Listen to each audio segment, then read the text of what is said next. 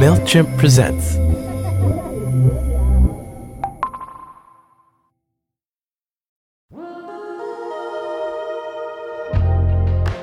I think there's a difference between regret and resent. Because I'm so vocal and because I know what my boundaries are as a mom, because I'm allowed to have boundaries in a relationship with my child, that keeps me from being in situations where I'm being resentful of her versus just regretting the circumstances. So I was definitely one of those people who downloaded TikTok during the pandemic out of boredom and almost instantly became obsessed with the app. Not long after that, I came across Jessica Rose on my For You page and heard her openly talking about an issue I had only ever heard discussed in whispers: regretting parenthood. She started out blogging her thoughts and fears about motherhood after having her daughter Nyla when she was in her early 20s. These days, Jessica has over 400,000 followers on TikTok, where she posts funny skits and perspectives on motherhood, some pretty genius song parodies, and a few guest appearances from Nyla herself. I was immediately drawn to her content because of how hilarious, honest, and insightful she is. Like, just listen to her. I quite literally said, I do not regret my kid. I regret the role. I ain't feeling sad just because you someone's baby mama. Just believe me that I've been there and I understand it sucks. Instead of being mad that your kids is talking to you crazy, call they daddy, let them know it's time to pick their children up. Wonder what I'll post tomorrow that the internet'll be mad at. Get up off my page if you ain't liking what you see, boo. Motherhood is hard and I regret getting a dog too. I'm Ashley C. Ford, and this is Going Through It, a show about important moments in people's lives and how they navigate them. This season, we're asking how people decide whether or not to become parents. In this episode, I'm talking to online creator Jessica Rose about when being a parent isn't quite a dream come true.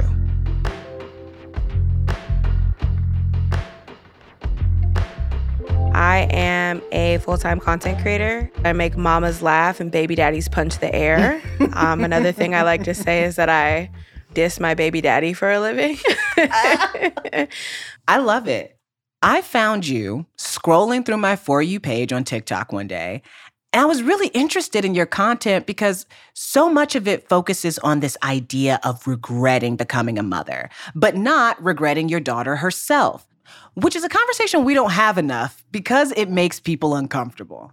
Why do you think that is? And why did you start talking about it online? So I think one of the reasons that the word regret makes people so standoffish is everyone loves to say that they have no regrets in life, as if it's some kind of an accomplishment to not want to have done anything differently. I can still very much have like a love and a value for my life, my child, and just like my existence, while simultaneously believing that if I could do things differently, that I would. And one of those things definitely is motherhood. I love my daughter. I do the best that I can to be the best mother to her. But it is incredibly difficult to be responsible for the way that another human being turns out, to teach them things. And it's like, wow, I have to teach another person how to function. That's some wild shit. And the more that I got online and told jokes about things like that, the larger the response just continued to grow from other women who on a daily basis tell me, you say the things and make content about the things that I feel like I'm thinking but can't say out loud. Growing up, did you think about having kids? Was that something that was on your mind? It wasn't on my mind at all. That's really where my business name came from. My brand initially started as a blog called She Really Had a Baby. The reason that I named it that was because I presumed it would be what people would say upon realizing that I was pregnant or had a child. She really had a baby. Jessica, the person that definitely should not have a child. I had a very promiscuous, wild, honestly, lots of drug usage like early on in my life. In a lot of ways, do I regret my daughter? Yes, but I can still simultaneously say that I feel like she saved my life in a lot of ways because she forced me to care about the direction in which my life was going, but I never thought about it before. I literally got pregnant because it was my first time with like a 26-inch weave and I had Hennessy. Like, that was literally why I had a baby. Those are all the ingredients you need. Those were the ingredients. My first ever weave. I also had lashes on. Oh, man. So it was a done deal. I felt like when I did get pregnant, though, there was concern, but it was also kind of like, oh, okay, like I can do this. I don't think that I understood in any way how difficult it was going to be because I was so passive about, okay, well, I'll figure it out. And there's so much more to it. There's so much more to even who you're having a child with that I never understood and I never was taught, right? So me and my baby daddy, we have very fundamental differences that I was not even paying attention to probably until the past couple of years, where the things that we're working on instilling in her are complete opposites. For lack of a better word, my baby daddy is a hotep. And I'm like basically a liberal bisexual. It's not meshing very well. Right. Luckily, as far as I'm concerned for morals, I'm the primary parent. So she gets more time with me and her dad loves her very much. But I never would have thought to have a conversation about religion or my lack thereof with someone before, bringing life into the world with them. So I wasn't thinking about it very much. But I also think that has a lot to do with my own personal background and being in a household with a single mom who had 3 kids and not knowing much about anything, really, not really having time for anything about life, finance, relationships to be instilled into me. Let me ask you this. What preconceived ideas of motherhood did you carry with you when you had your daughter? When I first had my daughter, I remember holding this like disposition of, I don't know what an example of what I would like to mother looks like. So I went in with this idea that I'm going to do everything the opposite of my mom, and I'm going to be better than my mom. So growing up, my mom was a single mom of 3. I have 2 younger brothers. And after working a long day at work, she would pick us up from school or from my grandmother, wherever we were at. And I remember her pulling into 7-Eleven to get her carton of cigarettes and instructing us to get out the car and pick which Lunchable we wanted for dinner. And the older I got, the more annoyed I got with her doing this because I just kind of felt entitled in a way. Like, girl, I am too big for a Lunchable for dinner. And I think that with me already feeling that she was sometimes disconnected from her role as a mother, it made me feel like she wasn't living up to this role of a good mother, cooking dinner and making it all work, even though she was doing it by herself. She was supposed to go to work and then somehow have a hot, full cooked meal. And I just remember feeling so bitter about it. And I had this full circle moment after a long day of work for me with my daughter. We were walking around the store and I was trying to figure out what I was going to do for dinner and seeing Lunchables and just kind of being like, hey, which one of these Lunchables do you want for dinner? And it was such a full circle moment because as she picked it out and put it in the cart, she's younger and, she hasn't quite got to the stage where she's consistently complaining about my parenting, but it still reminded me of those interactions that I would have with my mom about it. So I took a picture and I sent it to my mom and I said, guess what Nyla is having for dinner? And she laughed.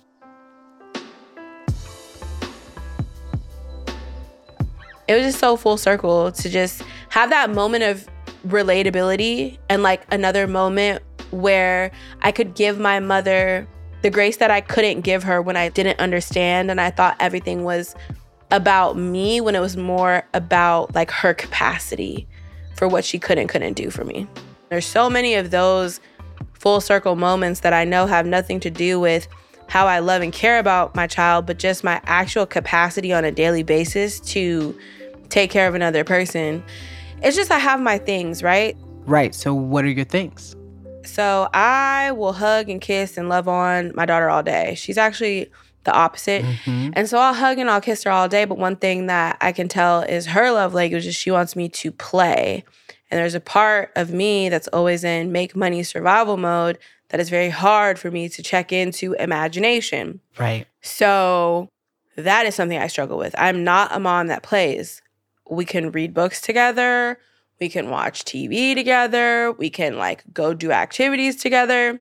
But girl, I'm not playing Barbies. Right. Like I really feel like I can't do it. And I think there's a difference between regret and resent. Yes. Because I'm so vocal and because I know what my boundaries are as a mom, because I'm allowed to have boundaries in a relationship with my child, that keeps me from being in situations where I'm being resentful of her versus just regretting the circumstances. And even in my regret, I acknowledge that had I not had my child, I could very well just be a hot mess. I built an entire business and a brand around being a mother. My child grounded me in a way that made me care more about things, but it kind of sucks to care more about things. Right. You know? Yes. How would you describe your relationship to motherhood when you first became a mother versus how it is now? Pregnancy for me was just immediately everything started going downhill from the pregnancy. I was working in caregiving, so I got to a certain state of pregnancy where I could no longer lift elderly people. Mm-hmm. So I was out of work. So I had to make the decision to leave my job, leave my apartment, move in with my mother. And then the emotional withdrawal of not being close with people anymore, not going out and drinking. And I used to smoke a pack of cigarettes a day. So I was also withdrawing from nicotine. I could not just go smoke a cigarette every time I was stressed out. So there were a lot of different decisions that I was having to make that I was like, wow, it feels like everything felt like an immediate sacrifice. Yeah. Everything is already about this human being that's growing inside of me right now. And I was still so excited to meet her and have her, but I was just like, this is ghetto. Not what I signed up for. And I think that the older that my daughters got and the easier that it's also been to have conversations with her about certain things, I've started freeing myself of those shackles. And a lot of it has to do with recognizing if I don't, resentment is going to sit there instead of just acknowledging that I still want to and get to be my own person. For instance, we have certain days where we can watch movies together when we eat. And there are other days where we're going to eat separately because I want to enjoy my food watching my own show. And not being afraid to like say these things instead of being mad sitting through Moana on a night that I want to be watching Married at First Sight. I wish I'd gotten an example like that from my mother of what it looks like to take time for yourself, not in anger, but in like, this is what I need. And that's what the difference is. I feel like my mother did that, but she was completely shut down. Mm-hmm. So when I think about my mother in my childhood, she's very supportive now. We have a better relationship as I'm an adult and with her being a grandmother. But when I think about my mother in my childhood, I think about someone that slept all day, locked themselves in their room, and chain smoked cigarettes and drank Pepsi all day and literally wanted nothing to do with us. And I have much more of a better understanding now about why she did the things that she did, how hard she was working. She also had 3 kids, like, girl. And we were annoying, okay? Same. So instead of being my mom who would sit us at the table and then go in her room and close the door and eat, I'm the mom that says, okay, for 2 nights, we're going to set aside this time for us to eat together. And the other times, I'm going to do this by myself. But I'm communicating why. I'm saying, hey, today was crazy. And me and you have done a lot already, girl. So can I just eat by myself? She's like, yeah, sure. Can I have a piece of chocolate? Sure. We'll be right back.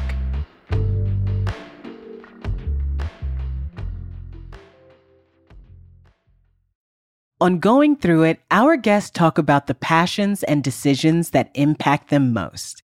You can find similar stories on MailChimp's Bloom Season, a digital resource offering actionable insights for small business success.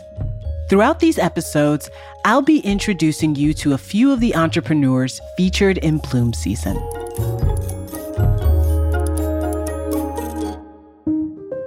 It was just an idea, like a side project. It was never supposed to be a business. Meet Geffen Skolnick, the CEO and founder of Couplet Coffee, making specialty coffee more fun, approachable, and accessible for customers. She pretty much grew up loving it. Coffee was a very communal thing at home, and it really brought, my family and their friends together. I always kind of wanted to make little experimental drinks and little potions at home, I would call them as a kid. After graduating from college in 2020, Geffen decided to turn her childhood passion for coffee into a creative outlet.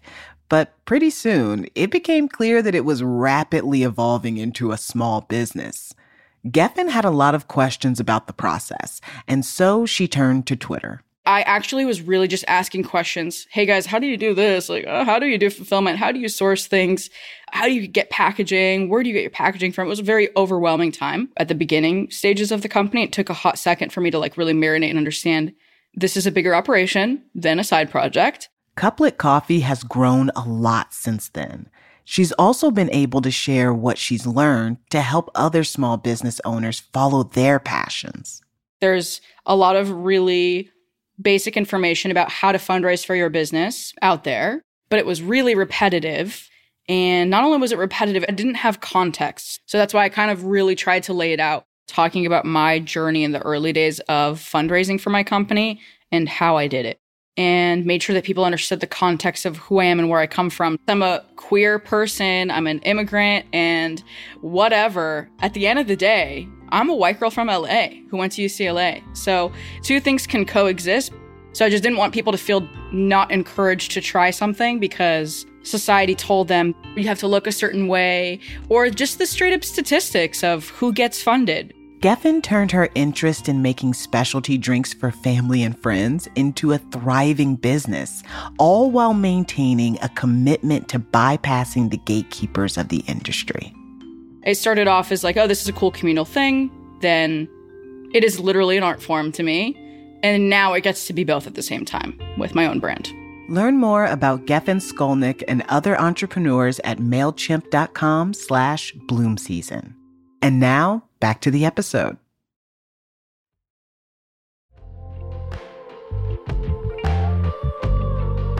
Why do so many people think that they're just gonna get pregnant, push the kid out, and everything else will just come to them? There's some download that happens when you're a parent that all of a sudden you know exactly what to do and how to do it right and how to do it well. Why do you think we view parenthood so differently from any other type of job where you would need to train, where you might need some onboarding or some skill?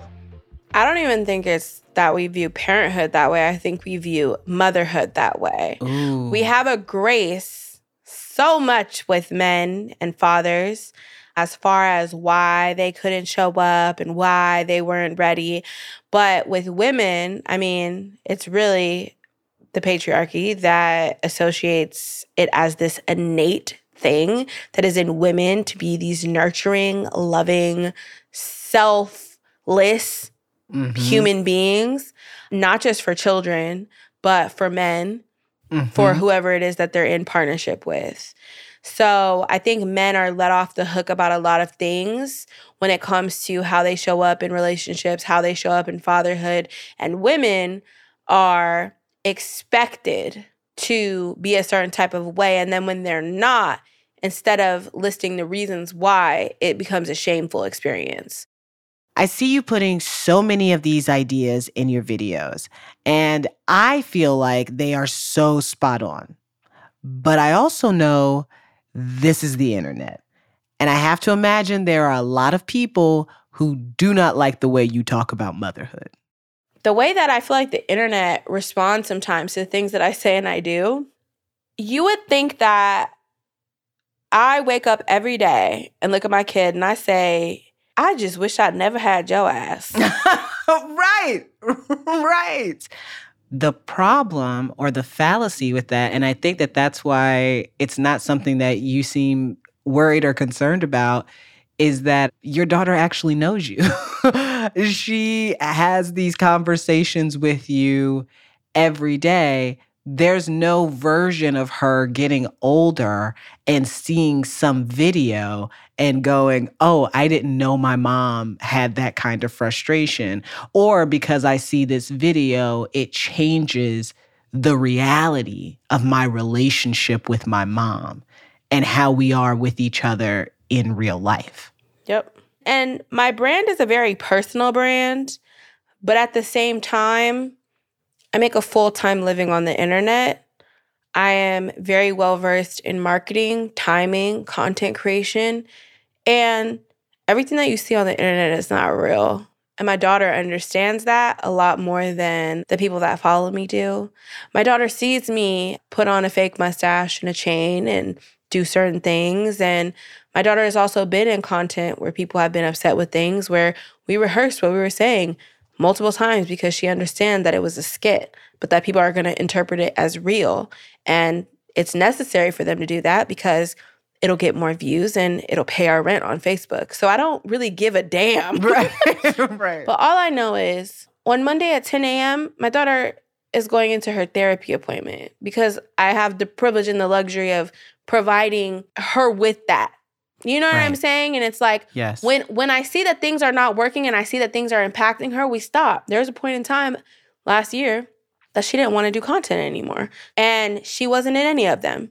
And I sure was hiring other kids to come act like they was Nyla. It was hilarious, actually, because people that followed me were like, who the hell is this? But she has options. I'm teaching her, it's a business. We did a video yesterday. I was like, hey, you want to do a video with me? She's like, $20. I was like, all right, here goes $20, right? I want everything to be willingly. And I'm creating a space for so many other women to feel freed in that. There are people that follow me that have changed the way that they parent because of the way that I've shared myself. So there's definitely more pros than there are cons, and we'll shift and adjust as necessary. I just want to play the sound from one video to show a little bit of how Nyla shows up in your content. I already miss you. You haven't even got off the car and I already miss you. It's okay. But I'll be back. I know. How do I already miss you? Maybe I don't have to go to Grandma's. Huh? Maybe I don't have to go to Grandma's. What?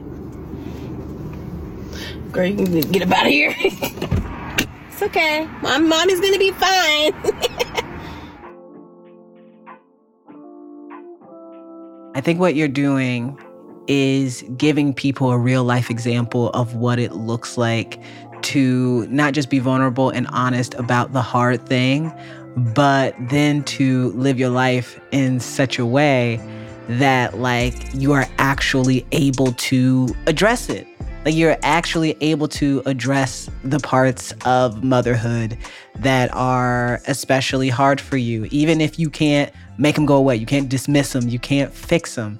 Being able to talk about it is part of the process. And you've created this place where people not only can talk about it, but where a lot of people figure out that they're allowed to talk about it. And I think that that's its own brilliant thing in one way or another. And I have loved following you as I'm figuring out what I want to do. Don't do it. You said don't do it. Jessica Rose, thank you so much for your time. Thank you so much for this conversation. I really appreciate it. Thank you for having me.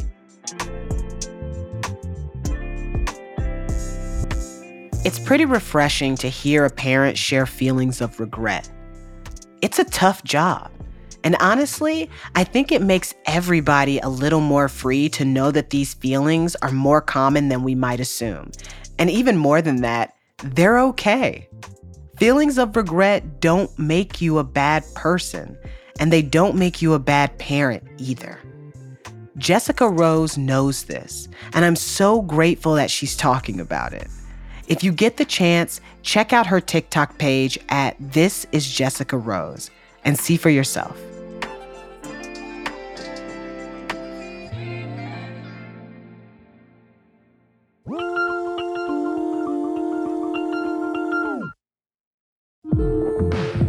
Going Through It is a production of Pineapple Street Studios and MailChimp. Our producer is Emerald O'Brien. Our associate producers are Marina Hankey and Yinka Rickford Angwin. Our managing producer is Camila Kashani. The show is edited by Aaron Edwards. Mixing by Davey Sumner. Original music by Mike Noyce and Davey Sumner with additional music from Epidemic Sound. Mara Davis is our booker. We had help from Stephen Key, Jason Richards, and Ari Saperstein. Legal services for Pineapple Street by Bianca Grimshaw at Granderson DeRoche. Our executive producer is Jayanne Barry. Our production partners at MailChimp Studios are Julie Douglas, Sasha Brown, Christina Humphrey, and Caroline Albro. And a special thanks to my better half, without whom none of this would be possible. My assistant, Ariane Young. And thank you for listening. We know the range of experiences around this decision is so broad, and while we can't cover every story, we're grateful that we could bring you a few of them.